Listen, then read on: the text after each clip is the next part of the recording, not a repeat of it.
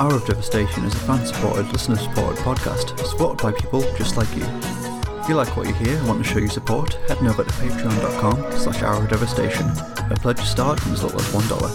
Thanks. Welcome to Hour of Devastation, a weekly Magic the Gathering podcast where we talk all things Magic the Gathering. I'm your host, Joe Loudon, and with me as always is Sam Neill. Hiya.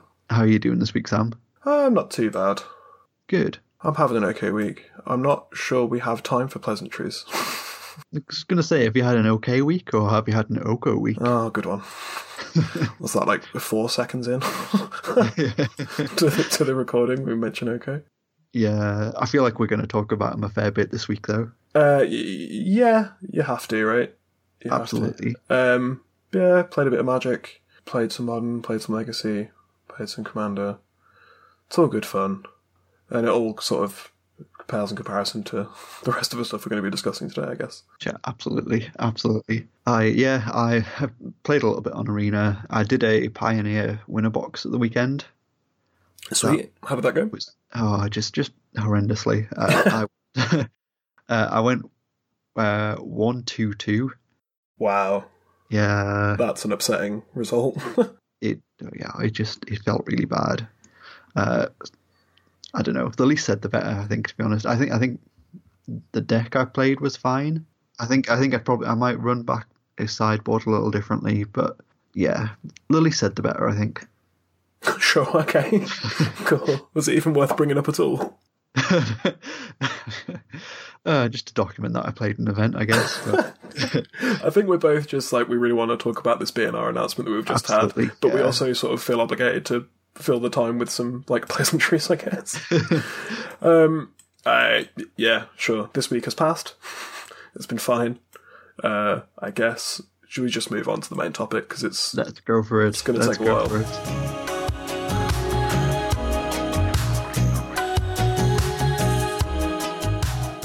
Cool. So we've had a ban and restricted announcement today. We have. And a lot of things happened. Yeah. A lot of things happened, and I don't think anyone was expecting quite this amount of stuff. Yeah, definitely not. So before we get into it, I would like to address the takes that we both locked in. Yeah. Ahead of today's announcement. We both locked in some takes. Yours were that the cards getting banned in Standard would be Oko. Yep.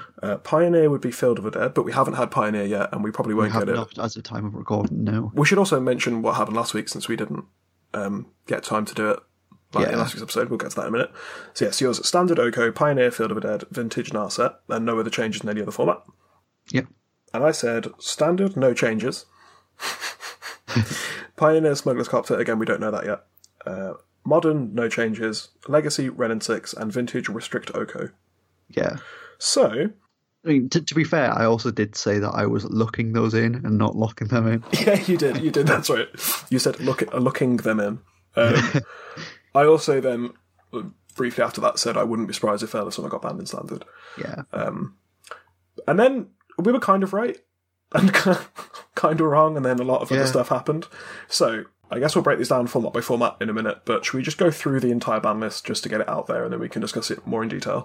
Absolutely. Cool. So, as of November the 18th, 2019, the following cards are banned in Standard. Oko, Thief of Crowns, Once Upon a Time, and Veil of Summer. Yes. Oko, Thief of Crowns is also banned in Brawl, following from its ban in Arena Brawl. We won't spend any time on that. I think that's a good ban. It seemed like an egregious card to be playing against in Brawl, and no one was having any fun. Yeah, definitely. So I agree there. Legacy, Ren and 6 is banned. Yeah. Yep. Got some thoughts about that, which I guess we'll get into. I also definitely have some thoughts. And Vintage, Narset, Part Travails is restricted. Yes. Yeah, so if we get in the tally, so Standard, you got one of them right. Yep. And my kind of like, I think Veil of Summer might get banned, I wouldn't be surprised if it did, was kind of right. Yep. Pioneer, I'll let you have that. Thank you. Pioneer, we don't know. Modern, no changes. We both got that right. Yep. Legacy, you said no changes. I said Ren and 6, so yeah. I'm looking smart. Vintage, I said restrict Oko, which now sounds incredibly stupid. Yeah. And Vintage, you said ban Narset. as opposed to restrict. No, I just said not cert. You just said Narset. Yeah, like Sure. card other than like dexterity and conspiracy and silver bordered cards and Shahrazad cards don't get banned in Vintage. You know this. Yeah, sure. All right. But you didn't say specifically restricted, so... And I did. I made that distinction. So... Well, I mean, cards can't really be banned in Vintage, so I didn't feel the need to make that yes, they can. that distinction. There are cards that are banned in Vintage. There The are ones I lots just of cards. listed. And There are lots Narset of is cards. definitely not a dexterity card. Yeah, that's true. It's a lack of dexterity card because your opponents don't have any cards in hand. Yeah. You can't use manual dexterity when you're just twiddling your thumbs. Yeah, sure. Maybe it is a dexterity card because you have to very quickly remind your opponent that they can only draw one card. Try to draw multiple cards per turn. Slap the cards out of their hand. It's a dexterity card in the fact that you have to physically assault your opponent. Yeah, sure. Okay. Right then, so that's all them all laid out there. So I guess, where do you want to start? Oh, let's get him out of the way. Oh yeah, okay. Oko's finally dead in Standard, and I think we're all just thrilled. Yeah, I don't know. I think thrill is an interesting word because I think everyone was just like, well, this is going to happen. Yeah. So that when it actually comes, it's just sort of like relief rather than excitement. Yeah, I think relief was the word that I was going to use then as well. I think. Yeah, we all. I don't know. I don't want to say we all knew it was coming because you can look at the data and you can see that this is something that should definitely happen. 100%. This needs to happen. Yeah. But still, it's the exciting Chase Mythic in the set that has been out for just over a month at this point.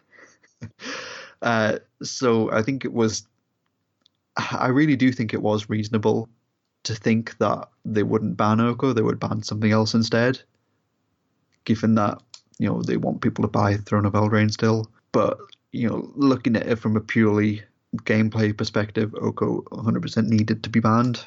So I think relief is definitely the right word because everybody wanted it to be banned. Yeah, I think there was some legitimate reasoning for it not to get banned. In terms of like the community discussing it rather than reasons it should. I don't think there was any reason that was good enough for it to not get banned. Yeah. But I think there were some events and some things that might have led to it not getting banned. Like you said, just it being sort of essentially the face of the set. Yeah. Being a Chase Mythic. The fact that they printed t-shirts with Oko's face on it. The arena event. It was like Oko constructed or whatever it was. Yeah. An email that they sent round to arena players saying, look how cool Oko is. Oko is so fun to play. Yeah, that was a very, very strange email to receive. Yeah. It's like, oh, look how fun and versatile this card is. You can do anything with Oko, except play it in your constructed decks, I guess. Yeah. You can still play it on Arena. Yeah, no, Arena is banned currently. You can't play it you can play it in Arena. You can, you absolutely can. No, it's effective of today. No. Historic is a format. Yeah, okay, sure. You can play them once a week on the second Thursday of every other month or whenever Historic actually counts on Arena. Yeah, I think that, there are some reasons, but I'm really glad to see that Wizards didn't let any of that stop them from actually banning it. Yeah, definitely. And it just doesn't matter. And that's the thing, it's just when the entire community is saying, we need to ban this card, it's egregious, please stop, then I think you have to listen to that regardless of and I said this a couple of weeks ago, I can't remember exactly when it was, but talking about people that are getting hurt by this ban knew what they were getting into. New players who have the Chase Mythic banned, they don't care because they didn't own Okos. This card's still playable in every other format. Yeah, it doesn't. So like newer and casual players that just play, like cards I own.deck doesn't matter because they're still just going to play with cards I own. Absolutely. Obviously, we still don't know about Pioneer specifically, but it's still playable there and in Modern and Legacy and Vintage. So it's still got a value. Obviously, it's crashed, but it's still a reasonable value. You still open it and it covers the price of a pack. So from that consideration, it's absolutely fine. But yeah, just go back and listen to the last month's worth of podcast and just to hear random fragments of how we feel about this card. Just look at Twitter or Reddit, like any time within the past, like, I don't know, 40 days or whatever. That card.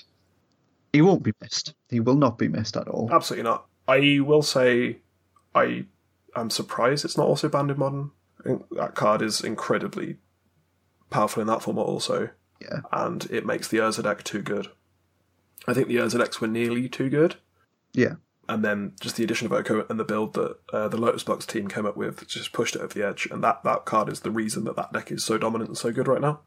It's also just very good elsewhere as well. Like I played 3 copies in my Infect side, I bought it at FNM, and it just straight up won me a game. Just like playing against a deadly control opponent, just turning making food and turning things into elks, and then just like swinging for 15.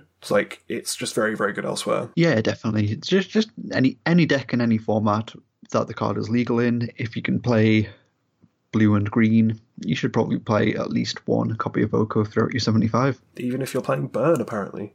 Yeah, allegedly. You just play 4 City of Brass, 4 Mana Confluence, and an Oko in your sideboard. Yeah. That does not seem worth it at all. No, I don't think that deck is a good deck or a real deck. It 5-0'd. Yeah, but, Yeah. And anyway, let's continue with our talk about Standard.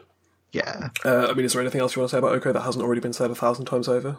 It's good riddance. Yeah, absolutely. I'm really excited to see where the format goes from here, especially in conjunction with the other bands that sort of take green down a peg as well. Yeah. Yeah, I'm excited to see what people can play. I mean, there might just be another thing that's busted, but... yeah, Teferi Time Raveler, looking at you. Yep. Like I've been saying for a few weeks now, I think, Oko needed to be banned in Standard, but I think they should probably just do some sort of preemptive ban and ban Teferi Time Raveler along with it as well. Yeah, possibly. There are certainly other strategies that are very good and very good against Teferi, but Teferi is probably the next card that everybody's going to be shouting to ban. I don't know. I think Standard's the format is least annoying in. I feel like most decks are just trying to play at sorcery speed and don't really care that much about it. And the other abilities are reasonable in that case. If you're not held back by its static ability. Yeah. Yeah, so I'm excited to see Royal Scions maybe get a look in now, because it's a Planeswalker from that set that no one really thought about. It's still very powerful. It's just it was nowhere near as good as Oko, and probably still isn't as good as Teferi. But yeah, I mean it's all right in Pioneer. It's been shown up with some is it Phoenix decks? Yeah, I suppose we don't have that kind of stuff in Standard though, right? You don't have the looting doesn't have that much power, I guess, in Standard as opposed to Pioneer, where you're binning Phoenixes and stuff. Yeah, Fiery Tempers and Fuel and Dig Through Times and Treasure Cruises. Yep, absolutely.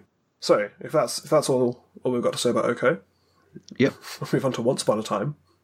Yeah. Which is, I feel like a very reasonable ban also. Yeah, definitely. I feel like this is one of those cards, I guess the next card we'll talk about as well, that I kind of wish it was just never printed. Yep. I believe somewhere someone from R&D said that it was meant to be in Modern Horizons. Yeah. And then got pushed into Throne, which, based on what the card does and how prevalent it is in Eternal formats also, just free spells are never necessary, ever. Yeah. And then also, it's just a reasonable card to be casting for 2 mana at instant speed. Yeah, definitely. It's already planted itself as a modern staple. It's showing up in... it's a Pioneer staple also. I also wouldn't be surprised if that got banned today in the Pioneer update whenever that happens. Yeah. It's, playable in Legacy. It's just an incredibly stupid card. Yeah, definitely. Free spells are always a problem at some point, and yeah, this one you could tell right away. Yeah. It was as soon as the Frank Carsten article came up where he was like, oh yeah, you can just play a playset of Once Upon a Time and then just play 2 less lands in your deck. Yeah, it's I think because I'm playing an Infected one as well, and it's just if I keep a hand without a land, it's just I'm 8% to miss, and it's well, I'm taking those odds. Yeah. That seems perfectly fine. Yeah, couple that with the London Mulligan as well. Absolutely, It just seems stupid. That's ridiculous. Yeah, that's what I was going to say. You get to Mulligan, so you get to do an improved Mulligan, which is... there's been a lot of conversation about that as well, the Mulligan specifically, and about how kind of problematic that might be. But when you couple that with Once Upon a Time, and you just get to unmulligan yourself, because you just get to find something, it's an obnoxious card. And I wasn't expecting it to get banned this time.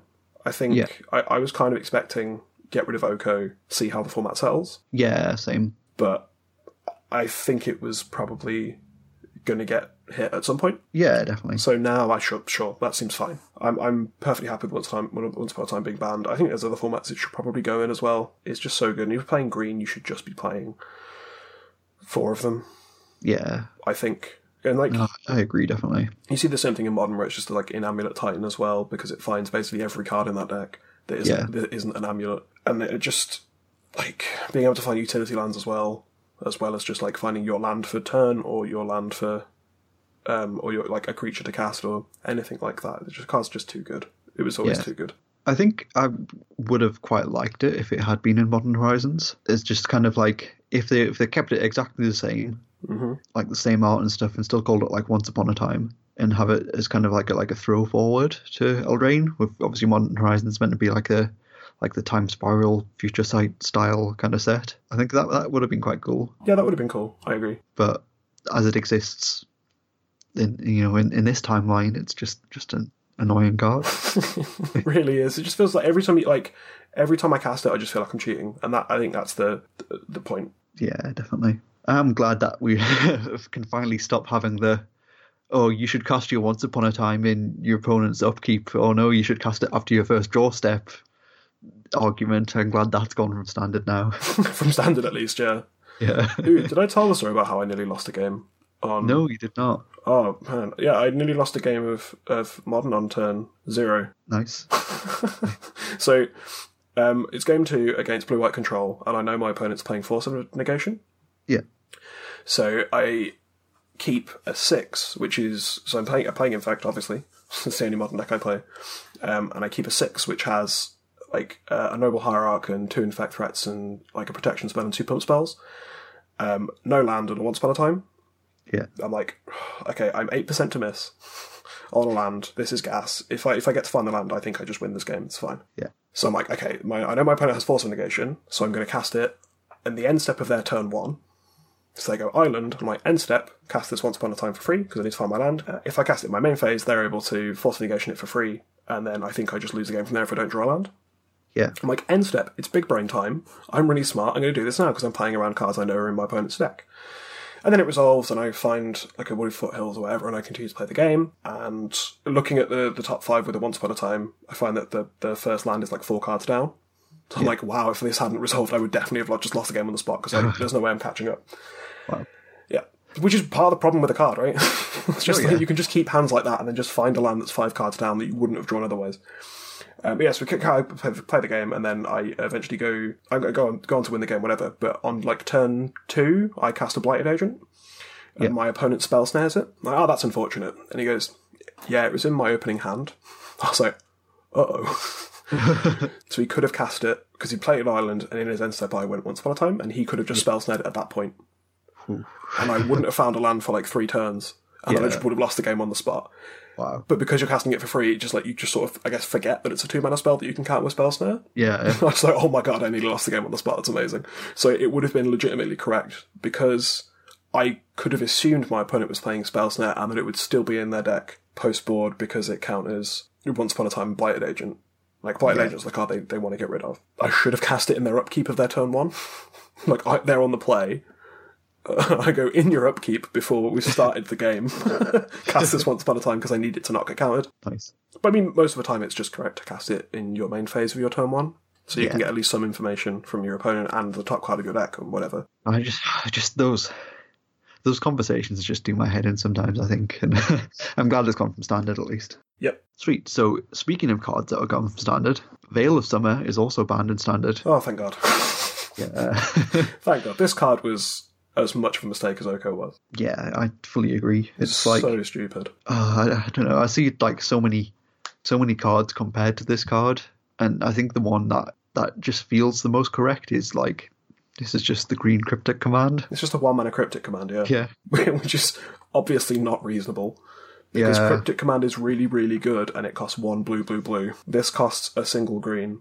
And also might just kill off your opponent's plays for the rest of the turn. Because if they like try and like in loads of formats, if they try and like remove your thing or counter your spell, and you respond with Veil of Summer, they then can't target your stuff with a blue or black spell for the rest of that turn as well. Yeah. So you might have just stopped them playing spells for an entire. You just basically time walked. Yeah, for 1 green mana. just ridiculous. I think the fact that this was banned in Pioneer, I guess this is a reasonable time to talk about it as well, because we didn't get a chance to talk about it last week. Yeah, for sure. The fact that this was banned in Pioneer was just like kind of writing on the wall for it getting banned in Standard. Yeah, definitely. Because it's just it was just so stupid. It just feels like you can't lose. Because I obviously played this card in Legacy and in Modern, and I was playing it in Pioneer for the 1 week that I could when I built my deck, and then it got banned.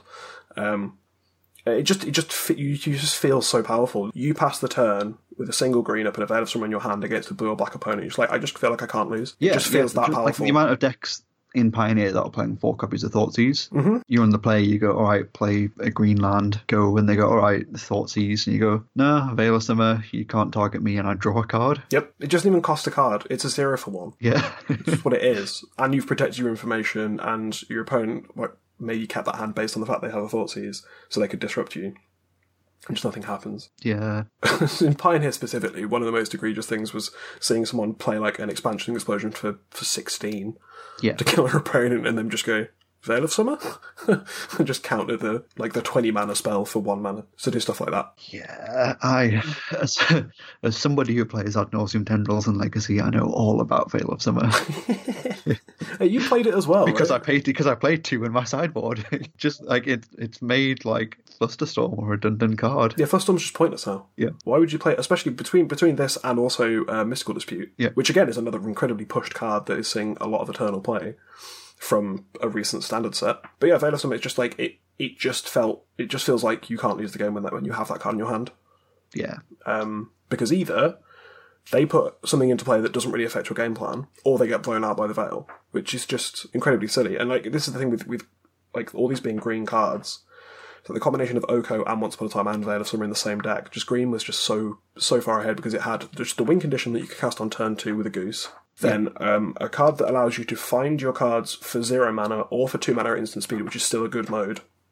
And then it just had like just a 1 mana Cryptic Command all in the same deck, and it's just like this thing, like, Veil of Summer was just as much a mistake as Oko, absolutely. Yeah. Because Oko was incredibly silly and just dominated the format, but that was also helped out by the fact that Veil of Summer existed. Then every deck in the Mythic Championship pretty much was playing Veil of Summer somewhere. Yeah. When you have a card like that that's just so powerful and also so ubiquitous in the format, it just has to go. Yeah, well, it was day 2 of the Arena Mythic qualifying weekend. 90% of decks in day 2 were playing Veil of Summer. It's just far too efficient. I do enjoy the little article that Ian Duke has posted on the Wizards website to accompany this ban, like comparing Veil of Summer to Autumn's Veil and Display of Dominance. Yeah, it's like, sure, technically it might do the same things as those cards do, but that's not a fair comparison. Like, we've instantly compared it to Cryptic Command and Time Walk. Yeah. And they're a more reasonable comparison than like cards which it might just kind of be sort of based on. Yeah, absolutely. Well, the thing is, because it's essentially a rip of Autumn's Veil, right? That's the joke. But Autumn's Veil says, like, it has the same line, like, spells you control can't be countered by blue or black spells this turn, right? Yeah. Which is the same thing. And then it says, and creatures you control can't be this target of blue or black spells. Yeah. Veil of Summer says permanents for some reason, like including your lands. So just nothing bad can happen to you. You also gain hexproof. So immediately that's just a much better card than Autumn's Veil. And you draw a card. And then you randomly draw a card also. I just like, it's also just like a single green cantrip sometimes. Yeah. If you're playing like a combo deck and your opponent's tapped out and they've like cast a black spell, like, cycle this, I guess, try and kill you. Yeah. Like if it's like the opponent, they're like, I'll cast Opt. You're like, all right, sure. Like, cycle this. Veil of Summer, draw a card. And then just try and find, like, the card that kills you. I think. Yeah. So stupid. And yeah, the comparison to Display of Dominance is just a joke. It's like, yeah, cool, it's a green instant that mentions blue or black cards. Like, sure. It's a green hate card for blue and black, but it's not remotely the same kind of card. No. There's like, it's not even in the same ballpark in any kind of way. Display of Dominance was barely playable in Standard. Veil of Summer is a multi-format all-star and just needs to be banned in a lot of those formats. So, yeah. It's a shame because I really like Veil of Summer as a card.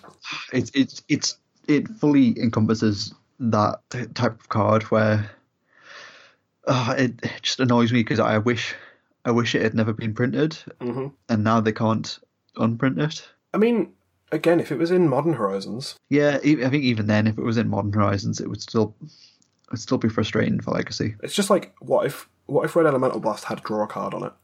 Yeah, That's the thing. Because I guess the blasts also act as Vindicates.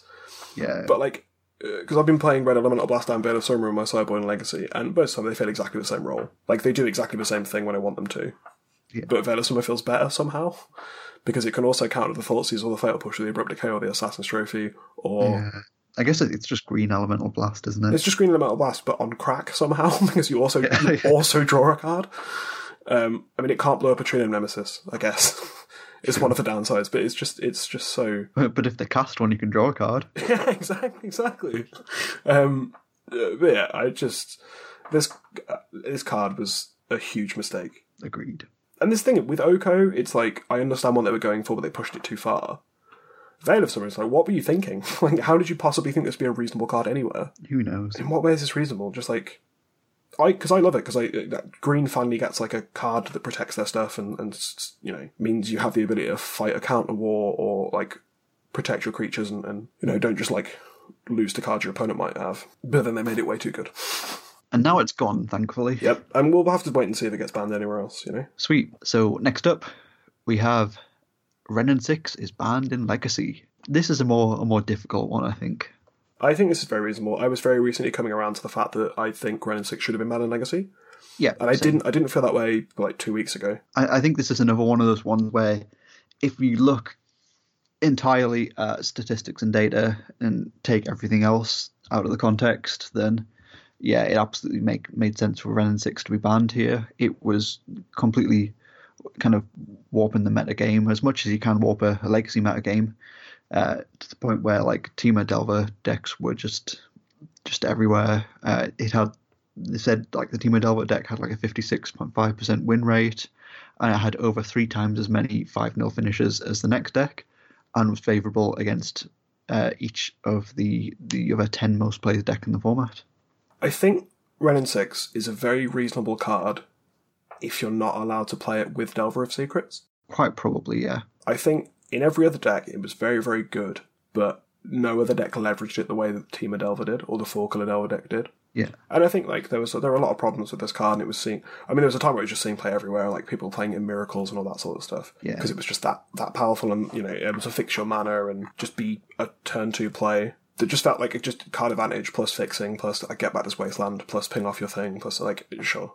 But like, in every other deck where it was just like, returning fetch lands every turn and like occasionally pinging off a 1 toughness creature and occasionally getting back a Wasteland, I think it was fine. I really liked it in Maverick. Yeah. It just felt like a missing piece of that deck where ramming up Excavator was a little bit too mediocre. Yeah. Just playing the land every turn. And you sort of wanted like the utility of being able to like get rid of a Dark Confidant or an opposing Mother of Runes or anything like that was very good for the deck. Yeah, definitely. And I think it was fine in that deck. I don't think it was broken in the deck at all. But when you compare it with when you put it with Temur Delver, it's just far, far too good, far too powerful. Yeah, I know. I think I fully agree there. I do think it is a really cool, interesting card. But yeah, if you look at the stats and data alone, and it was pretty obvious that it had to go. I think for me, the thing that I disagree with is the timing of this ban. I thought it had another month to go, probably. Yeah. I think it was quite clear that the card is a problem, needed to go, but we have, I think this is the last Legacy GP of the year coming up at the end of the month, so it's about a week and a half. I guess just under 2 weeks until the last Legacy GP of the year.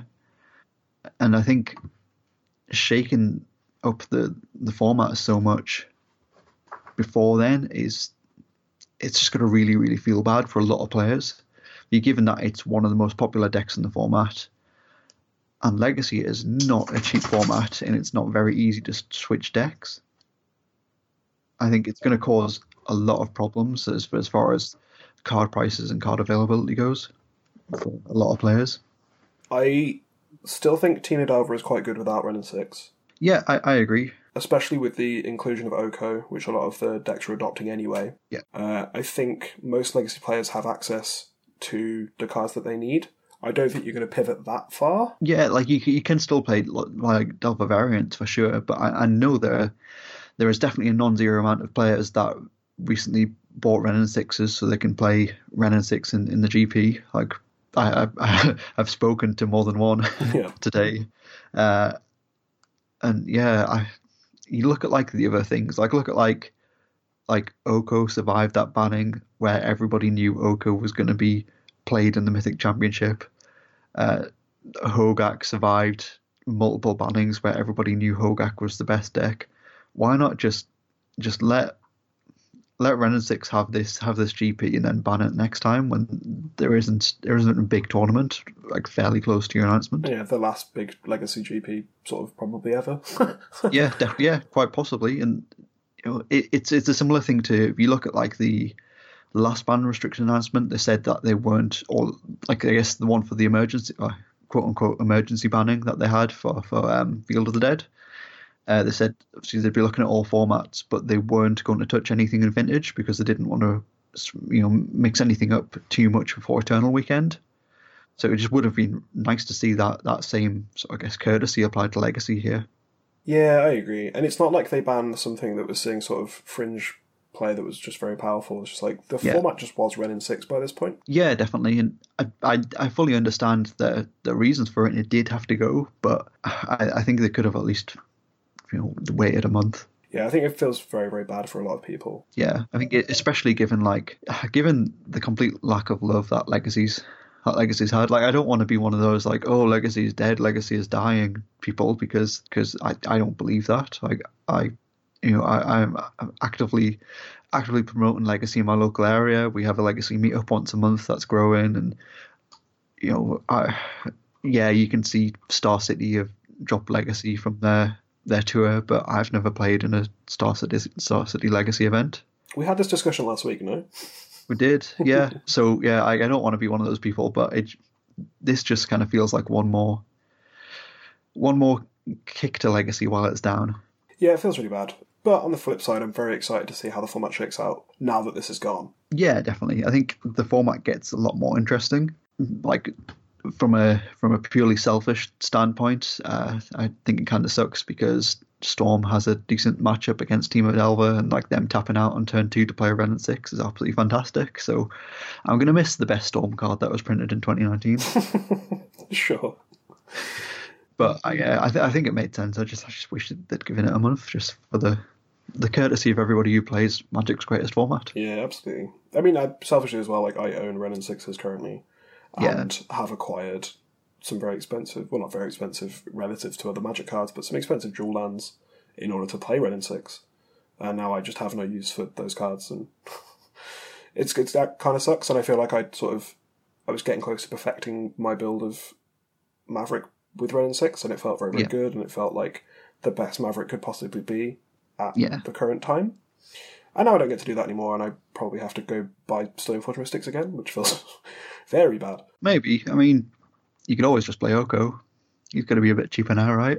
Yeah, I agree. I mean, that was a consideration anyway, like playing like some Geese along with Noble Hierarchs and playing some Okos seems very, very good, but also Tropical Islands haven't gotten cheaper. That is true. And I don't think I can trade Taegers 1-for-1 with Tropical Islands. Actually, no, that is not true. Tropical Islands have gotten cheaper. Yeah, not a reasonable enough amount. Yeah, but also the cards I'd be trading into them have gotten cheaper. Yeah. My Renin 6s and Taegers have also gotten cheaper in the same way. So I don't think I can trade Taegers on a plateau 1-for-1 for Trops. And I'd also have to get Misty Islands back, Misty Rainforest back again.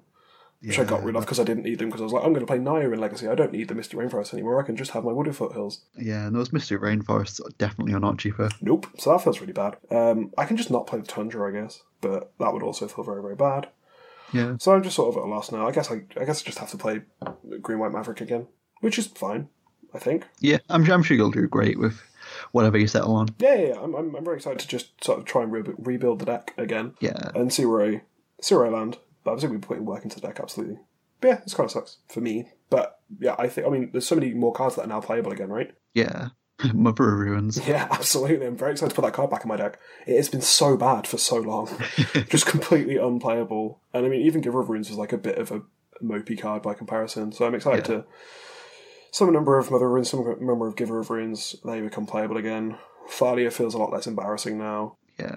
Nova Harrock just feels a lot better than it was. I think it was just strictly worse to be playing Nova Harrock than over Mox Diamond recently, just because you just couldn't guarantee that your Nova Harrock was going to make it. So that's nice. I mean, Plague Engineer is still a card, and that's still going to get me a lot, but I'm excited to dust off my Mother of Runes that I haven't played in Legacy for, however long Modern Horizons has been out, pretty much. Nice. Yeah, so I think it's a good thing, and I look forward to Death and Taxes and Elves being probably more playable now. Yeah. Though, again, Plague Engineer is very, very bad for Elves. Yeah, but, again, from a totally selfish viewpoint, more people should play Elves. Elves is so fun. I played it for a while. So bad against Ant, it's great. It's just bad. I just think it's quite bad. No, there was a time where it was one of the best decks of the format. And then I legitimately think that the Deathrite Shaman ban just killed that deck off. Yeah. Because, Plan A for Elves most of the time, the secret Plan A for Elves most of the time is beat down with these 1 and 2 power creatures and activate this Deathrite Shaman every turn to drain you for 2. That was the way that you won with Elves so often, without your Creative Hoof Behemoth or your Glimpse of Nature combo. So I think the Deathrite Shaman ban just made that deck so bad. And then you print Ronin 6 and Plague Engineer, it just becomes completely stone unplayable, essentially. Yeah. There's a potential for it to come back, I guess, but We'll see. So I think, Ronin 6 is being banned is great. I feel good about it. Yeah, I feel in the long run good, but in the short run, a little bit frustrated that they've done it now. Wished for the sake of the masses that they'd given it a month. And our last ban for today, as the time of recording, is Narset Barter of Veils is restricted in Vintage. I think this one's entirely you. Yeah, it's about time. It's been a long time coming. I think going back to them not wanting to make too many changes before Eternal Weekend, I think that's why it hadn't been banned before now. It's just a card that in any blue deck, which is 90%, 99% of decks in Vintage, you can play 4 Narsets if you want to. It just contributes to one-sided games in a degree that's far more healthy than you'd ever want it. You've got so many, Time Twister, Wheel of Fortune, so many wheel effects. And having 4 copies of Narset just leads to so many non-games, and it's not a very fun card to play against. No, it's really not. In basically every format, it's no fun. Yeah, I agree. It's been a long time coming, and I think everybody in the Vintage community is happy that it's gone. Yeah, I mean, I was surprised that it wasn't hit in the first round of Planeswalker restrictions, or along with Karn or whatever. Yeah, same. That seemed kind of wild to me, especially when the format is sort of based around how good Ancestral Recall is. Yeah, definitely. It seems weird that they just get to turn off one of the main reasons to play Vintage. Yeah, I mean, this seems good. Yeah, it's great. I don't think anybody has any complaints about it. It feels like it's been a long time coming, and it's just nice. Just the cherry on top of the cake. Excellent. So I mean, or the chalk on top of the cheese. Oh my god! please never revive that analogy. It was truly awful. But what card can you play 4 of in Vintage now? Island. Great.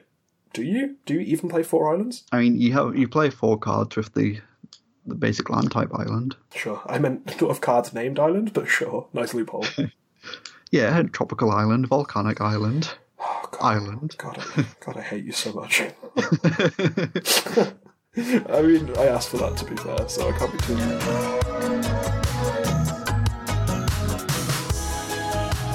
Cool, so that wasn't the only interesting thing that we got today. We also got an article about play design called Play Design Lessons Learned. Yes. Where, for want of a better term, I guess, they sort of owned up, or at least attempted to own up for all the mistakes they've made over the past year. Trying to explain themselves. Yeah. I mean, I guess we'll touch on this as well in a bit, but 2019 has continued to just be such a bad year for Magic. Yeah, I agree. It's been a great year in many terms, but I also think that it is quite possibly the worst year I've experienced as a Magic player. I think it's the worst year I've experienced. Yeah, it's up there, definitely. I think in terms of Magic community, it's been great. Yeah. I think in terms of Magic cards that have been printed, it's been awful. Yeah, strong agree. So they posted a nice article explaining, I guess, the whole sort of state of design and R&D / play design since Battle for Zendikar going forward. Because I feel like Battle for Zendikar was kind of like, let's say, like the lowest point of set design over the past 5 years, I'd say, with stuff like War of the Spark being like the highest point as far as like power level goes. And yeah, it's interesting. So I think one of the things that really stuck out to me this year was that like New World Order design philosophy just seemed to be completely out of the window. I think if you go back and listen to our podcasts or check out any sort of interaction I did on social media prior to War of the Spark being released, I was absolutely adamant that there wouldn't be uncommon planeswalkers, that they would have their own slots in a booster pack, and all of these things which just completely conflict with New World Order design philosophy as we know it. They wouldn't happen, they wouldn't be a thing. This is how Magic's designed, and I was wrong on every single front. And this article, I think, is absolutely fantastic in sort of clearing all of that sort of stuff up. They said that while they were designing Guilds of Ravnica, they kind of changed their design philosophy, and they have this new philosophy now, which they call FIRE, which is FIRE, which is Magic should be F, which is fun, I, inviting, R, replayable, and E, exciting. Yes. Sure. Now, do you think Magic in 2019 has been all of those things? I mean, in certain respects, yeah, I think all of those have been hit throughout the year. Yeah. Not all in the same time or to the same amount. Yeah, agreed, definitely. But I think they've succeeded. I have felt all of those things about Magic this year, I think. Yeah, I think so too. I think if we're looking at it standard sets only, then fun. I definitely enjoyed Ravnica Allegiance. That was a lot of fun, especially the draft. And I really liked the flavor of being back in Ravnica. That was a lot of fun. We had a lot of fun with I guess Throne of Eldraine, like before it was released, seeing all of like the cool and interesting designs and like the Gingerbread Man and all of that sort of stuff. That was cool. Inviting, I think, like 2019 has probably been the best year to get into Magic, like since Magic was first released. Like Arena has made it so accessible for so many players and new players, and I definitely think Magic has been inviting this year. Absolutely, yeah. Replayable, like again, I think Arena comes into that. It's very easy to just play, like pick up and play like whenever you want, and I'm completely free to play on Arena, and have found that I can get in as much Magic as I want, and have never had to worry about paying, so I find it very easy to replay. And exciting, it's definitely been exciting, especially although it was full of mistakes, like War of the Spark, seeing 36 Planeswalkers was absolutely exciting at the time. Yeah, definitely. I mean, I have had fun playing Magic, obviously, otherwise I wouldn't be playing it. I have felt, I guess, invited in Magic. I think, like, especially with the trailers that they've done, like the War of the Spark trailer with Liliana and the trailer for Throne of Eldraine, I think that they're very good at enticing people to play the game. Like, it seems like they've put a lot of work into trying to get people to play this game and trying to get people to continue to play this game. And a lot of people fall off the train with Magic and don't want to play anymore. But I think that like the opportunities to quit playing Magic have been few and far between this year. Yeah. From that point of view, it's certainly replayable. I think there have been standard formats that are very replayable. There have been times in the other formats where they've been very replayable and very, very fun. I think replayable has really fallen off a cliff in the last, 3 months or so. Yeah. The last 3 weeks. Yeah, just Standard has been so unreplayable. You play one game, you're like, I do not want to touch this ever again. Yeah.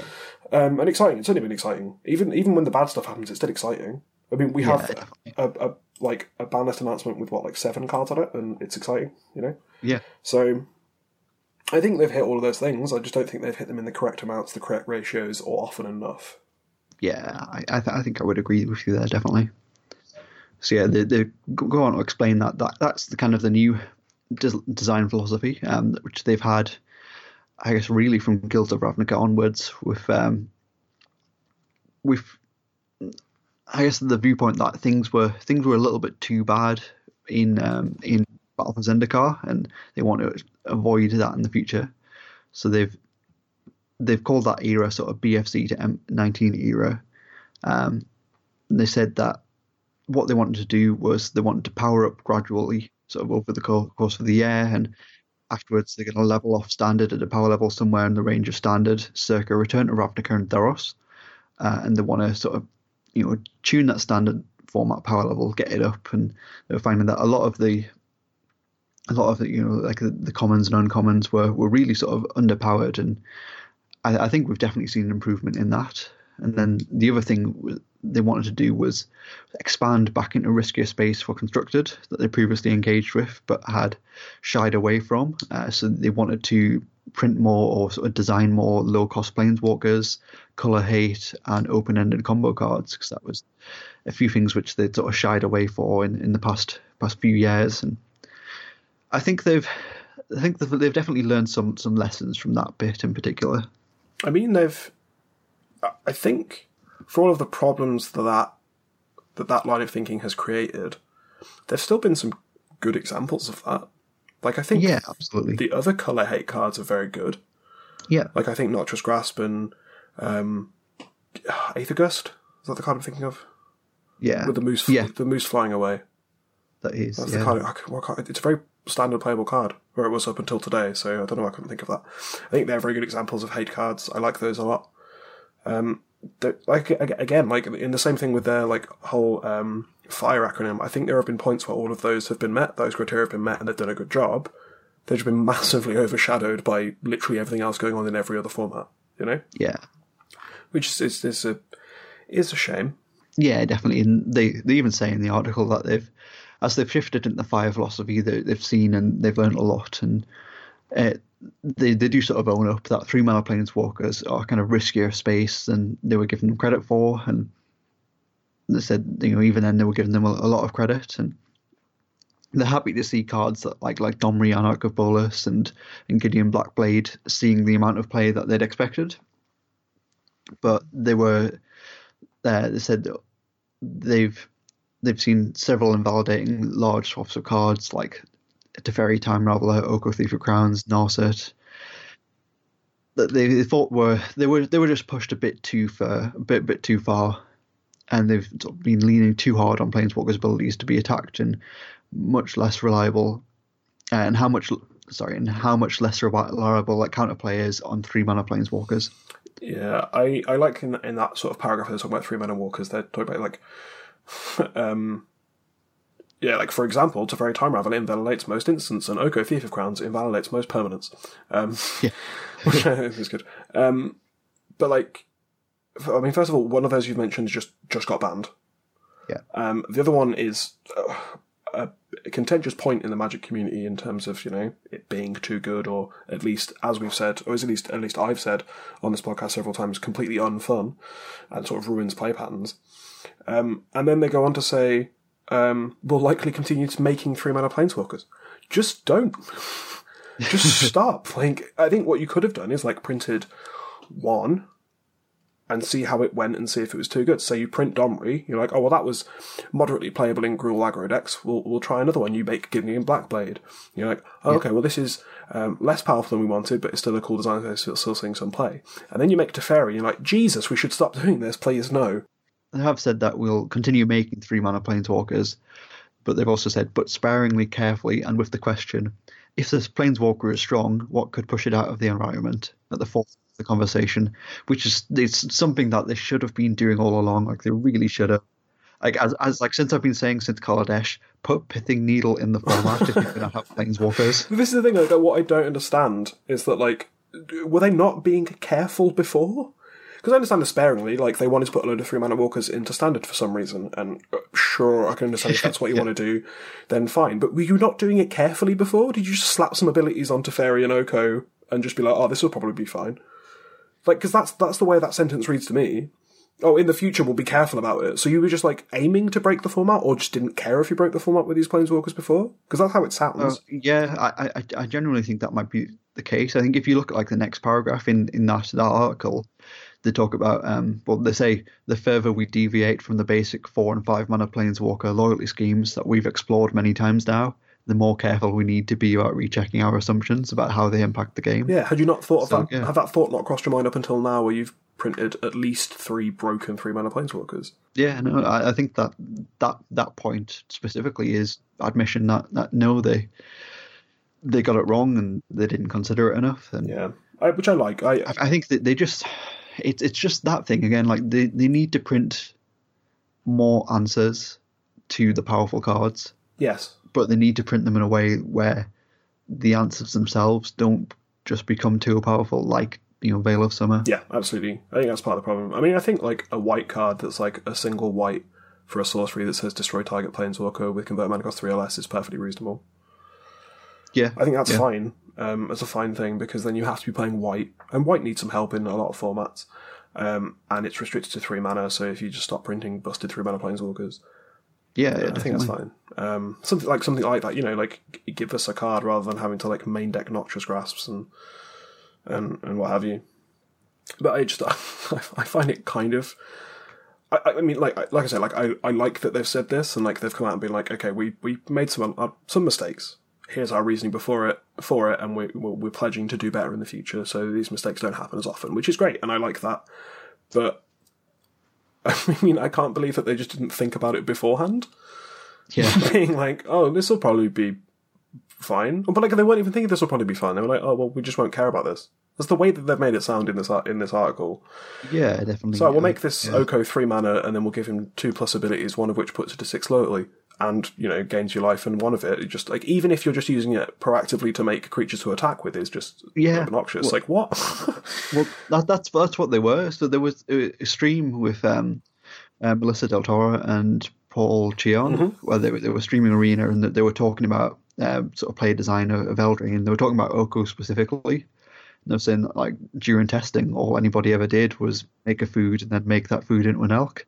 Like, nobody used it to turn their opponent's stuff into elks. Yeah, I saw that, and we're just like, okay, great. So I understand you don't get, you know, chance to, you know, formats don't get broken by R&D. They get broken by people playing the game on a regular basis and tournament grinders and whatever. Yeah. And I can see them missing stuff, but missing that when it specifically says target artifact or creature, not target artifact or creature you control, like on a mythic planeswalker that's meant to be like the face of the set, like missing that specifically. Just at some point, someone must have gone, "Oh, turn off your thing by turning it into a 3/3." Right? Like someone must have done that. Yeah, you'd assume so. Like at least gone, oh, like turn your Kefnet into an elk. Yeah, they must have done. Like at some point, someone must have done that. Yeah. I thought that was quite funny. I mean, but again, like I'm glad that they came out and said that, being like, "Oh, sorry, we messed up." Because I said last week, a couple of weeks ago, just when we were talking about like they need to ban Oko.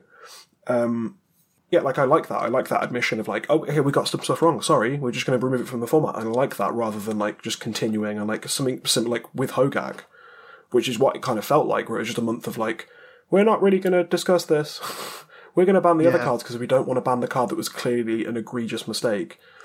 Whereas this one, it's just been like, okay, we're just going to ban Oko. We're sorry. And here's a bunch of reasons why we missed it, how Magic is evolving, how Magic is changing, and how we plan not to do that in the future because we messed up. And I like that. Like, I think that's a great look for WotC specifically. I love it. This is all I've wanted from Wizards of the Coast for like the past 12 months, is just specifically this article. They should do this every time they release like a set and stuff like that. I don't know like how often you do it, but they should do this regularly. Just being like, here's a look into what we do. that's it. Like they do the like the design and magic and like the handoff articles and stuff. Like whenever they do like the Making Magic articles as well. Like whenever they do release a set, so like there is sort of like, you know, what goes on behind the scenes looks there like frequently, but nothing like this where they just kind of come out and sort of say, hey, this is the philosophy of design, this is what we want, this is what we think, because that's the thing which I feel like has caused so many problems for me over this past year, has been like, they're printing this but they're saying this, or they're printing this but they're not saying anything at all. Like, what is their intention? We don't know. We can see what the design notes are, but what is their intention when they're doing this? And I think this clearly outlines what they want Standard to be, and you know, they sort of own up to their mistakes. And yeah, I think this article is just everything I wanted from Wizards of the Coast in 2019. Yeah, it's great. I mean, we said before, like quite a while ago now, when we were talking about Modern and about what they wanted Modern to be. I mean, we still don't know at this point because a lot of things have been happening in Modern. Modern is the new legacy. Like, we know this now. Yeah, absolutely. But like this thing, we didn't know. We were like, okay, well, you're printing stuff in Modern Horizons, and then like not banning anything, and like not rediscussing the format, and then not supporting it, and then suddenly supporting it again. Like, we don't know what you want this format to be. Is it meant to be like a turn 3, turn 4 format where you combo out? Is it meant to be like a battle cruiser grindy thing where you just play powerful cards, but they're all kind of fair? Like, we didn't know that, and then. Now we do, I guess, through their actions rather than their words. But having this, like, what they want to do about Standard specifically, is great. And it's something we've asked for in specific on this podcast a couple of times. So that's nice. It's nice to be ahead of the curve, I guess. Yeah, or a thank you to whoever is at Wizards of the Coast who listens to this and gives us exactly what we want every week. Yeah, definitely. They definitely listen to this podcast 100%. Is there anything else you want to hit on this article specifically? No, I'm just very glad it's here. Yeah, it makes me feel good about Wizards of the Coast. Yeah, absolutely.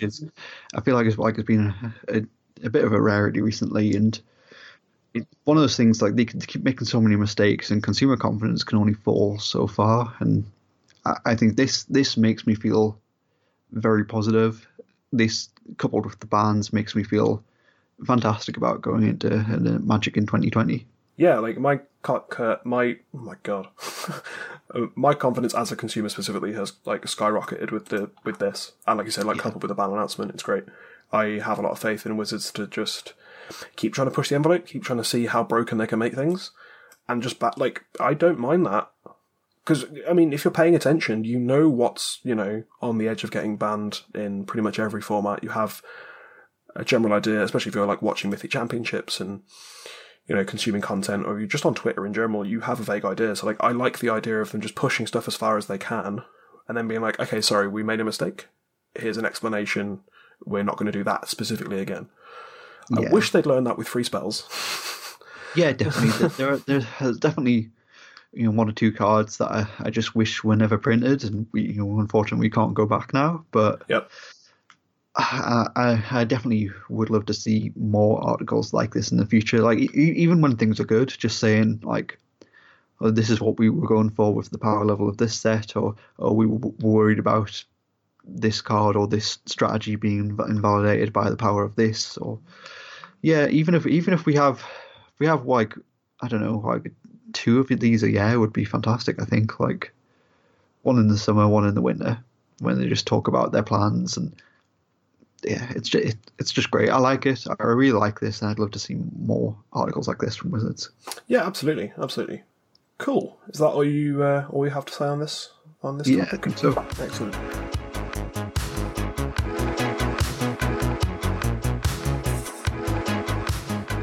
Great. So, I mean, it wouldn't be this podcast without us complaining about something, right? Absolutely. And I guess me specifically just going on a rant for 15 minutes that makes a lot of sense, and it doesn't make a lot of sense, and then when I come to edit it, I have to cringe about what I've said. Which only happened last week, because I don't think I got my thoughts out particularly as I wanted last week. But in that vein, last week, some point in recent memory, the new Magic the Gathering War of the Spark novel was released. Yes. Which is entitled Magic the Gathering War of the Spark Forsaken.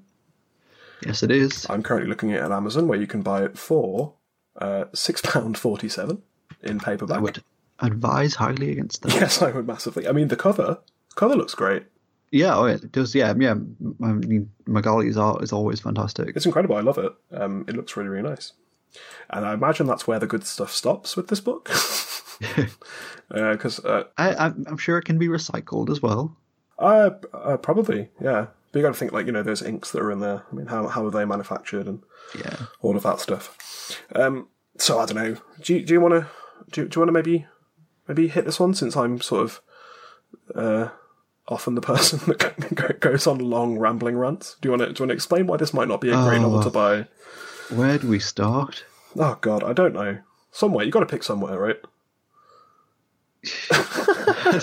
I don't know where to start. I feel like it just feels like, so I haven't read the book, but I don't intend to. I've read a couple of spoiler-filled reviews, which include sort of excerpts from the book and paragraphs and highlights and analysis of bits of text. I guess that's what it technically is. And it feels like it's just been written by somebody who's never played Magic, who's never read a Magic story, and is just being given a bunch of names, given like a vague one sentence descriptor about each of the characters, and gone, there you go, write a book. Yep. Right. When did this all happen? The 12th of November, Tuesday. The 12th of November is when this all started to happen, right? Yeah. And Twitter sort of went into a frenzy. I mean, it's been one of my favourite Magic Twitter days for quite a long time. A lot of great stuff was said. A lot of jokes were made. A lot of memes were created. But yeah, like you said, like it just feels like people are like, "Oh, Greg, you're a New York Times best-selling author somehow." Because based on some of the stuff I've read from this book, I don't know how that's happened. Here's vaguely what Magic is like. Here's some names of some characters, and apparently no information on, those characters, what, their backstory, what they're like, how they may act in certain situations, what their personality is like. I guess Planeswalker specifically, so Lorwyn was 2007? Ish, yeah. Cool. So here's some characters that have existed, and we've had a general knowledge of their behaviour for some of them for 12 years. Yeah. We know their character. You know what Chandra Nalaar is like, right? You, as a Magic player, have a vague idea of how she might react in certain situations, how she may behave, just her general tone of voice, I guess, you could understand as a Magic player, right? Yeah. Apparently Greg doesn't know that. No one at Wizards of the Coast decided to inform him of what Chandra might be like, what Gideon might be like, what any of these characters might do. Gideon, sorry. I think you mean Gids? Ah, yes, the decidedly manly. Yes. Yeah, that one. Gids. God damn it. You might, for example, know the kind of words that Ajani might use as like a... Hi.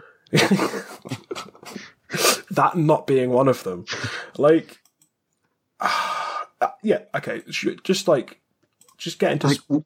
without spoiling, too much. Oh, no, I want to spoil it. Do not read this book. Yeah, it's completely changed, reversed, and edited the characters of Jace, Vraska, Chandra, Nissa, Liliana, Ajani, Dovin, and Kaya. Yeah, they're just not how they have been in previous Magic lore, right? Oh, and Niv Mizzet as well. Oh, God. And Ral Zarek and his lightning bolts. Oh my God. Right. So for anyone that's not familiar with any of this, I guess we're going to have to get specific about the things we're referencing, right? Go for it. So there was the first bit I saw, the first snippet of the novel, which I will do a reading for you now, was this particular bit that I think set everything off and sort of set us all against Greg Weisman. So it's a paragraph. It's two, technically 3 paragraphs. And it says, Chandra had never been into girls. Her crushes, and she'd had her fair share, were mostly the brawny, and in parentheses, and decidedly male types like Gids, which means Gideon. Even reading that sentence is so painful. It's so awful. New sentence. But there had always been something about Nissa Ravain, specifically. Something the two of them shared in that great chemical mix, arcing between them like one of Ral Zarek's lightning bolts, that had thrilled her from the moment they first met. Now everything's different. It was over, before I'd even ever had a chance to begin. Maybe they had missed their moment, a time when if Chandra had demonstrated more courage or more self-possession, she might have told Nissa how she felt. A time when if Nissa had acknowledged even the slightest hint of interest or self-knowledge, they might have found their way to each other. Now, there's a lot of things to be said about this snippet of prose. First of all, I'm pretty sure the editor was asleep. Because this is horrendously constructed prose. And, I grew out of my grammar and syntax and spelling must be perfect a long time ago. I don't particularly care anymore. If you've seen any of my tweets ever, they're often misspelled. I don't use capital letters or punctuation correctly. I put a dash all the time just because I can't bother to work out whether it should be a semicolon or a comma. I don't particularly care about that, and obviously I'm sure the messages I've sent to you specifically, Joe, are just embarrassingly misspelled and just awful. So I stopped caring about that, but if you're a New York Times bestselling author who's being paid, I imagine, quite a large sum of money to produce this novel for Magic the Gathering, you should have a vague understanding of how paragraphs and sentences and stories in general should be constructed. Yeah. And some of the sentence, it just... What is it? Like, there's sentence fragments, there's run-on sentences, there's just bits that don't really make that much sense. The sentence from the moment they first met is awful. That's not a good sentence. That's not a sentence. That's just a sentence fragment you've just tacked on the end after a full stop for some goddamn reason. And again, why is first there? Why not just from the moment they met? Yeah, right. Just unnecessary embellishments. Like, honestly, like a student who's trying to flesh out an essay by putting words like hence. Yeah, that's how it feels.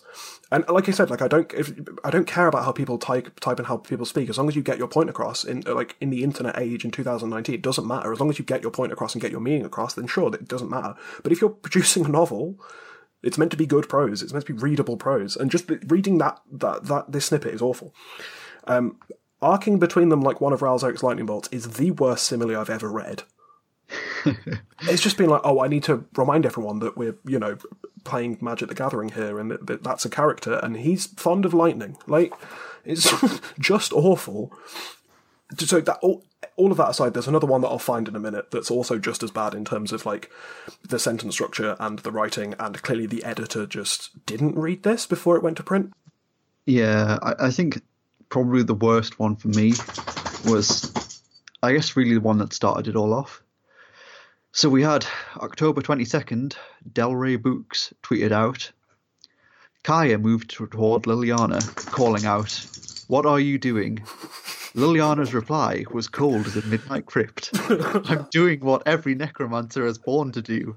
I am draining the life force from my enemy." Jesus Christ. Oh my God.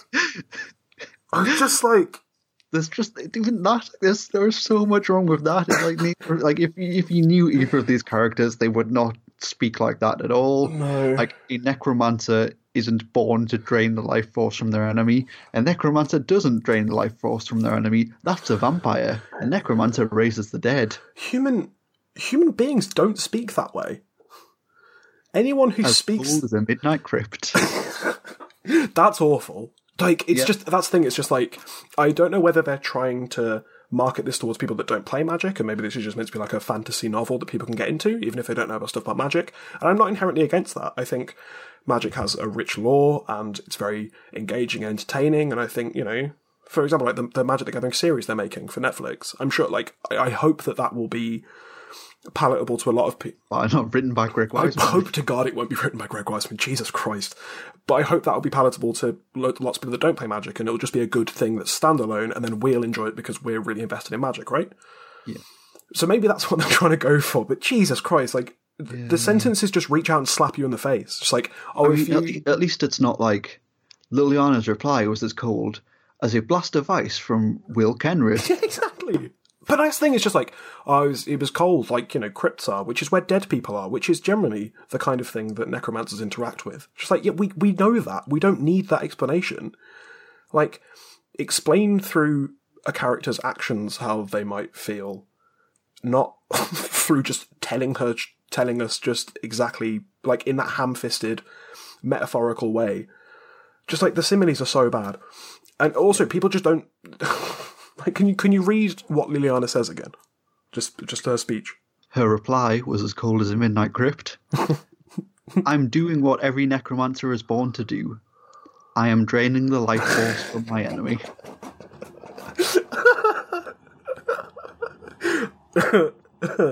Just who says that? Who's like... Liliana Vess, apparently. But just like, he's like, oh, so someone comes up to you like, oh, what are you doing? It's just like, I am cooking a spaghetti bolognese. Like, who speaks like that? Like, that's not a thing that people say. It's just so bad. And then also just like getting what a necromancer is wrong, because apparently you've done no research. Yeah. So this is just a continued thing. I'm going to find the other one, the other snippet that everyone was talking about, because it's just excellent.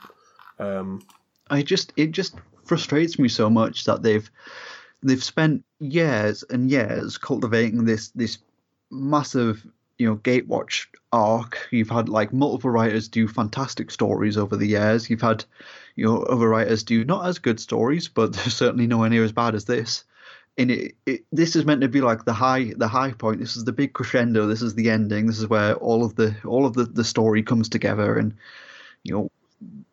the Gatewatch are triumphant. The bad guys get their comeuppance, and it's just written in a way that just completely undoes so many great stories that came before it, and is also directly conflicting with like other media and like other things like people at Wizards of the Coast are saying like at the same time. So you had like, okay, this.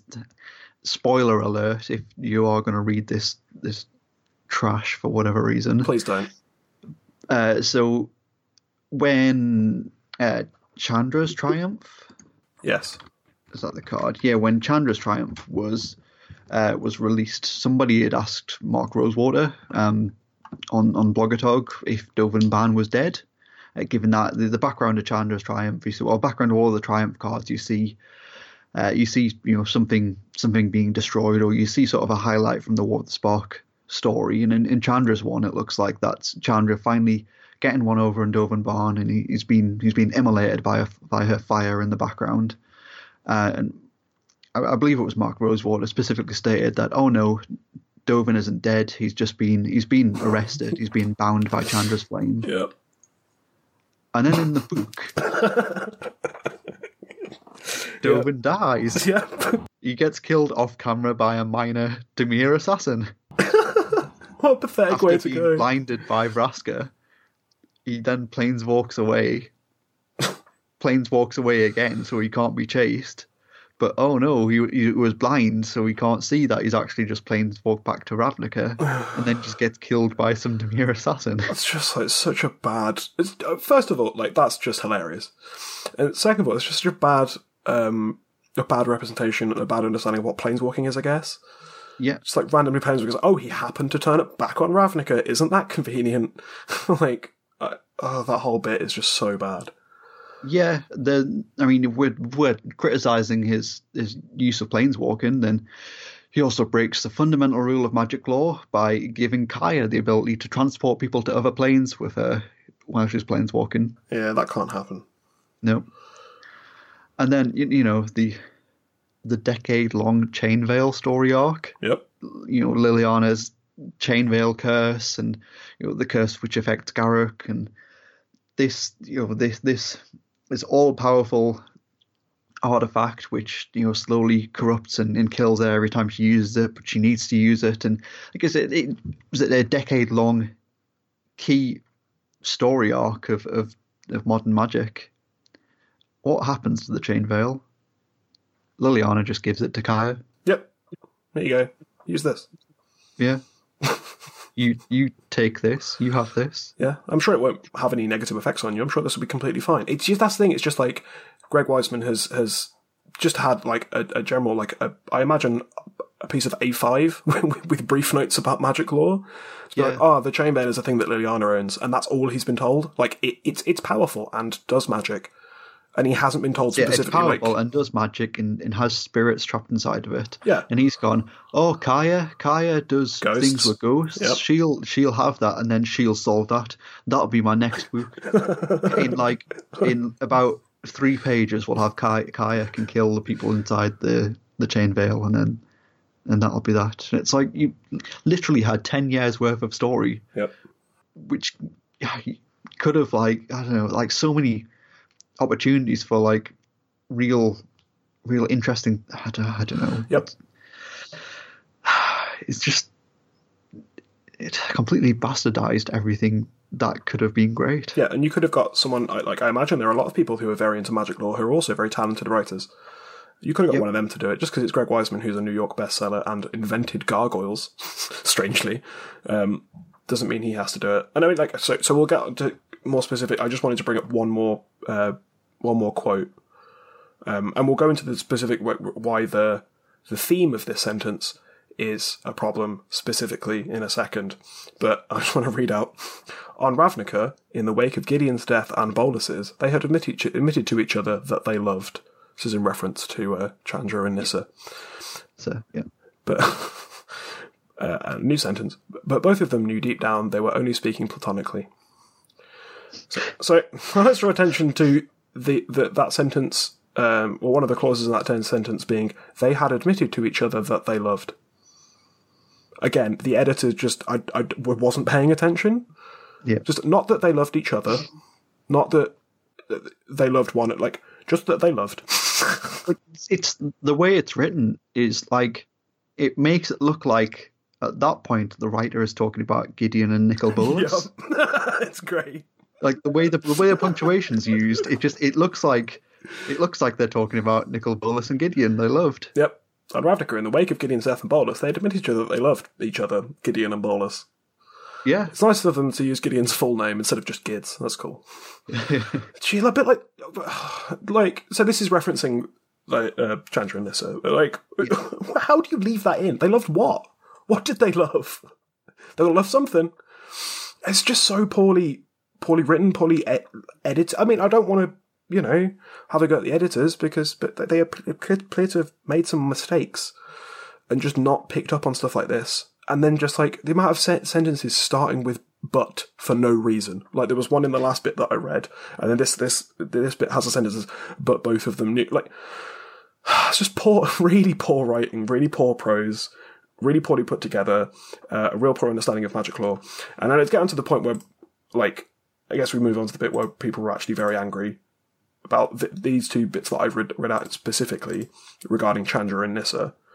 Yeah. It's like, it's like canon within magic lore that Nissa and Chandra are in some kind of romantic relationship, right? Yeah. At the very least, they have non-platonic feelings, but technically their feelings were only ever platonic now. Just general side note, we're just ignoring everyone that cares about magic and magic lore in any kind of way is just ignoring this novel, and this isn't canon in any kind of way. War of the Spark Forsaken is not canon, pass it on. Absolutely not. There's no way. But yeah, so it's been generally accepted that Chandra and Nissa are in a relationship of some kind, not like maybe not a serious one, but there are romantic feelings there between the two. And that first bit I read out, where just like the first sentence is Chandra had never been into girls, which is just plainly false. Yeah, like Chandra is canonically a bisexual character, so that's just not true. And then like this weird sort of gross her crushes, and she'd had her fair few, like ugh, and they were mostly brawny and decidedly male. Like the little clause in the little parentheses and decidedly male. Decidedly male, yeah. It's just like the grossest thing I've read in quite some time. And it's like, she fancies Gids? What? Since when does she like have a thing for Gideon? Kaladesh story. Oh, does she? Yeah. Oh, at least you got that right. Her and Gideon get very close during the Kaladesh story. It's even then, like, I don't know how like romantic it is. I think it was meant to be. It's definitely not like in the same way that Chandra and Nissa is. Absolutely not. I think they were just meant to be friends. No, like close compatriots? I think even like probably more so than that, but I think it's.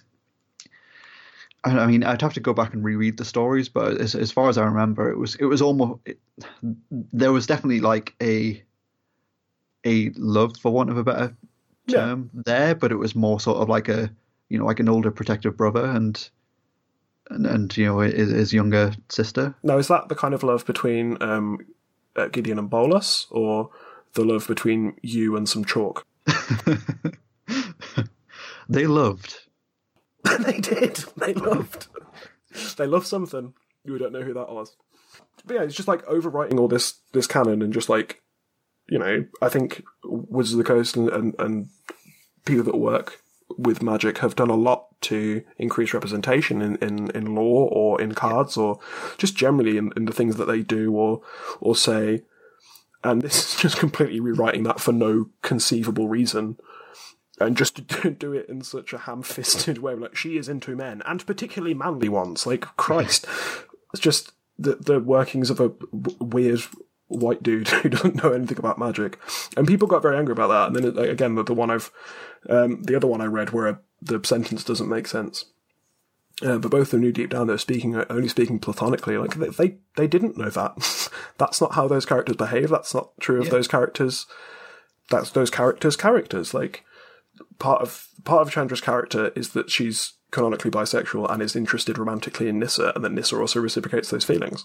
Yeah. That she's she's a red mage through and through. She's wild and impulsive. Yep. She's not decidedly anything. Yep. And even if those things weren't true, just being like, even if like that stuff between Chandra and Nissa wasn't a known thing or wasn't like, was just sort of invented by fans for something nice, just so bluntly crap on that. Yeah. It's like, nope, she is a heterosexual woman. Like, okay, great. What's the point in that? That has no necessity. That doesn't add to the story in any way, like at all, right? Just like to point out that one of your main characters is straight. Like, cool. So's everyone else. Like, you don't need to just randomly put that in there and just detract from the diversity of your storytelling.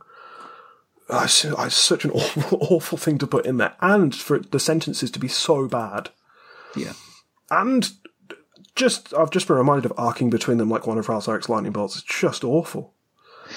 It's just very upsetting. It's like that.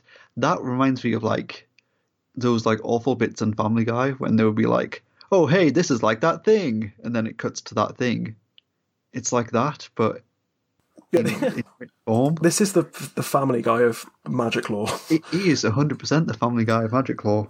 I really don't want to get into my feelings about Family Guy, but I think one of the biggest problems in terms of a piece of entertainment of Family Guy is that just it thinks it's funny to be like, this is like that thing, and then showing that thing, and like it's such a poor storytelling device.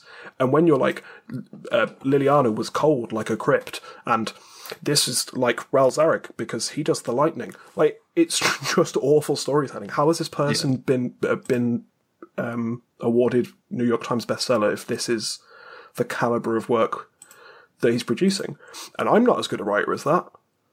I mean, I may have a degree in debatable. I may have a degree in English literature and creative writing for some reason, and I think this is why I pick apart so much. But I'm not as good a writer as I'm not as successful a writer as Greg Weisman is.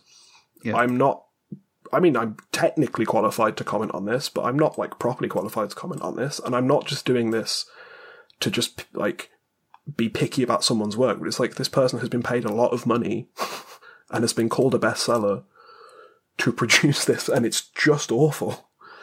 It's just bad. And like you said, like with the confusing sentence structure of that, it sounds like Gideon and Bolus loved each other. And just that sent on Ravnica in the wake of of Gideon's death and Bolus's, they had admitted to each other that they loved. Even if you excuse the fact that it doesn't say what they loved, that's just an awful structure for a sentence. Yeah. You don't have to start with on Ravnica. We know where we are. We know what's happening, right? In the wake of Gideon's death and Bolus's, not the death of Gideon and Bolus, which is what you could have said in that situation. It would have sounded a lot less clumsy. Everything is wrong with this entire novel. If you want to read it, because I guess we're going to have to base future magic lore on this novel, then sure, but please don't. At least pirate it or something. Don't let this be a success. Yeah, certainly don't buy it. I would like to give a shout out to the 3 people that have reviewed it 1 star on Amazon already, which is great. Oh, I was looking at... Oh, no, there's way more than 3. Sorry. Yeah, I think it's got like 63 reviews, and it's at like 2.5 stars or something. 1.5 stars currently. 1.5, yeah, there we go. which is great. It's just, people just saying how bad it is. It's great. It is hilariously bad. It's upsettingly bad in a lot of ways. Yeah. In that, it chooses to rewrite, a part of a queer part of magic lore, which would have been nice to keep around. And it's just a man writing women very, very poorly. A man writing fiction poorly in general. For every reason that it could be bad, it is bad. I'm personally just really, really pissed off at the way they've decided to just like end the story. These, going back to the Chain Veil, in some cases decade-long story arcs, just end so it's like such an anticlimactic way. It's not right. It's not right that Wizards of the Coast will consider this magic lore and will base the products that they then develop on this. Like, give me Magic Origins 2 already. I want to rewrite this lore. Absolutely. But I mean, this is the thing. It's like, especially when they stepped away from like releasing regular content online for free, and there were problems with that lore and that writing, and we released a whole episode talking about how very bad the Dominaria lore was. But it was free. It was written by someone who understood the characterization of planeswalkers and the characters in Magic, who understood how Magic works, who understood the plane of Dominaria, but it just wasn't engaging or a particularly good plot. But the writing was fine, and the understanding of how Magic worked was great. And that was, I'd take that any day of the week, just like kind of boring, but well constructed, informed prose is much better than this absolute trash written by someone who's got a big name. Yeah. And I wish we'd go back to that. And also, like, having to pay, like, money for this absolute atrocity is just such a slap in the face to people. And, like, so many of the writers, we had some really, really good lore. Like the Hour of Devastation story was genuinely incredibly moving and incredibly well written and really, really good. So the whole of the Ixalan story, which now essentially didn't happen because Jason Vraska, none of that happens in the War of the Spark novels at all. Of course they aren't together in War of the Spark Forsaken. And that was one of the best bits about the Ixalan story, was the relationship between Jason Vraska and all of that stuff happening. And that was great as well, because it really well characterised Vraska. And it made Jace sound like a bit of a knob, but Jace is kind of a knob. But that's the thing, you've come away from this, like, and surely you didn't make any money off it, but you made a lot of people very happy and engaged in the story. Yeah, like specifically in that story where you have like Jace go, oh, well, I'm gonna, here's the plan. I'm gonna erase your memories, but this is implanted in your brain. So when you see me, I can give you the code word or whatever, or trigger whatever it is in your brain to make all the memories come back, and you'll know. And then, once this is all over, we can meet at the bookshop and have tea, and it'll be all nice. And absolutely none of that happens in either of the War of the Spark books written by Greg Weisman. It's like he hasn't read anything. He hasn't. I guarantee he hasn't. He doesn't know. He's also, based on the stuff that I've read of his work, he appears to just be kind of a sexist idiot. Yeah, so I haven't read any of his stuff, but I don't really remember much of it, but I'm sure I enjoyed Gargoyles as a youth. The same. Spectacular Spider-Man cartoon is very good, and I know he's lead writer on that. And Young Justice isn't something that I've seen, but is apparently loved by a lot of people. So I'm sure it is. You just stick to that. Stick to your cartoons, and but please, I just don't want them to. I really do not want Greg Weisman to write anything for Wizards of the Coast again after this. Absolutely not. But I mean, this thing, like, Magic for a while has pushed women as its central main characters, or at least its most important characters in their stories that they exist in.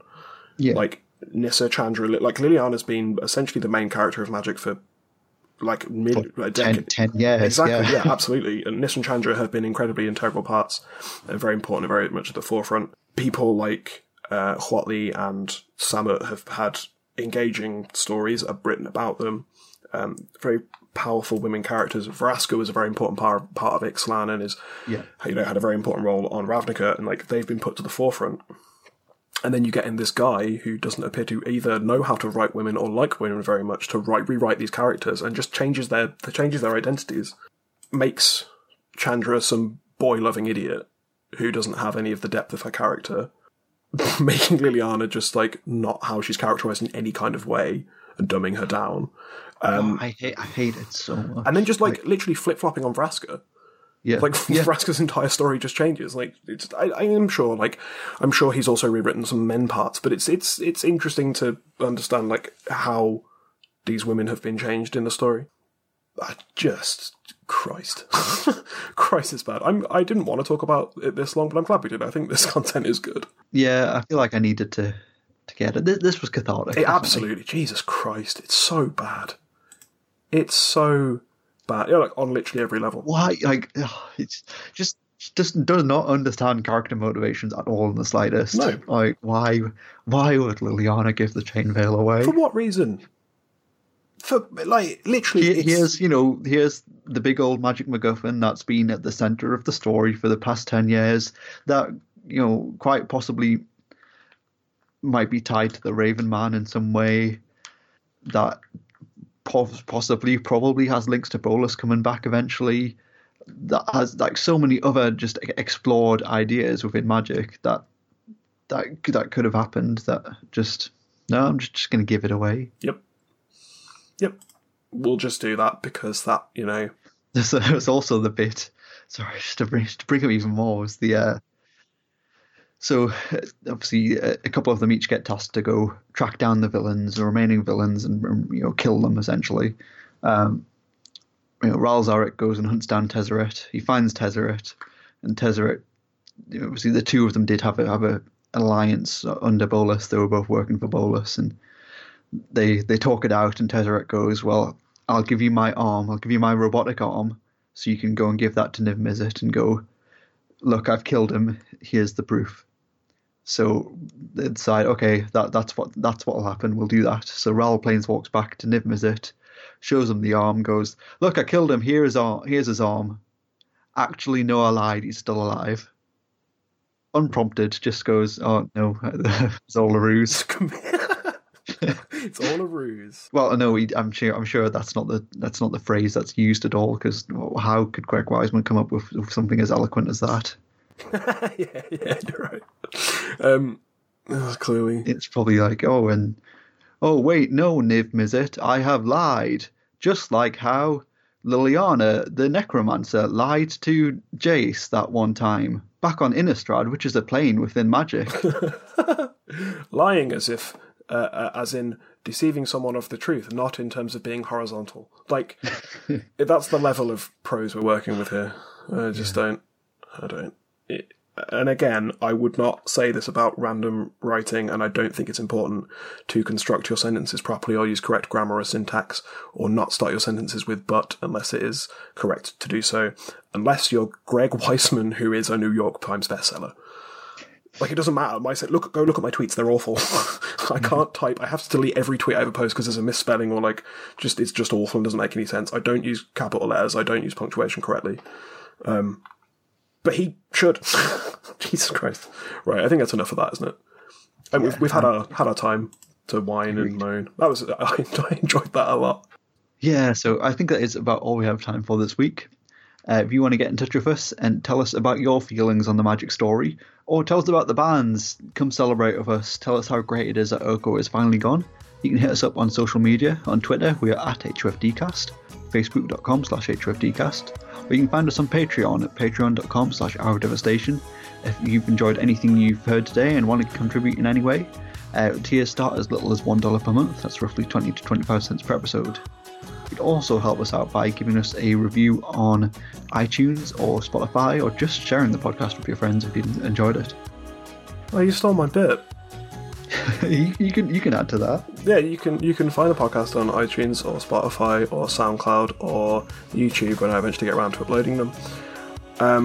And yes, please subscribe there where you can. Please like the episodes there where you can, or comment on them, or leave a review of any kind, or feel free to share them on social media or with your friends, because that really helps out a lot. Thank you very much.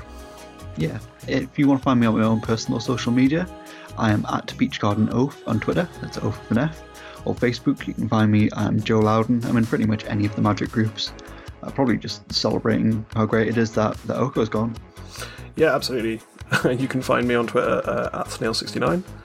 Nice. Yeah, where I will, I guess, continue to be documenting my experiences with Maverick and what I'm doing with it, and advising you on what UK political party you should be voting for.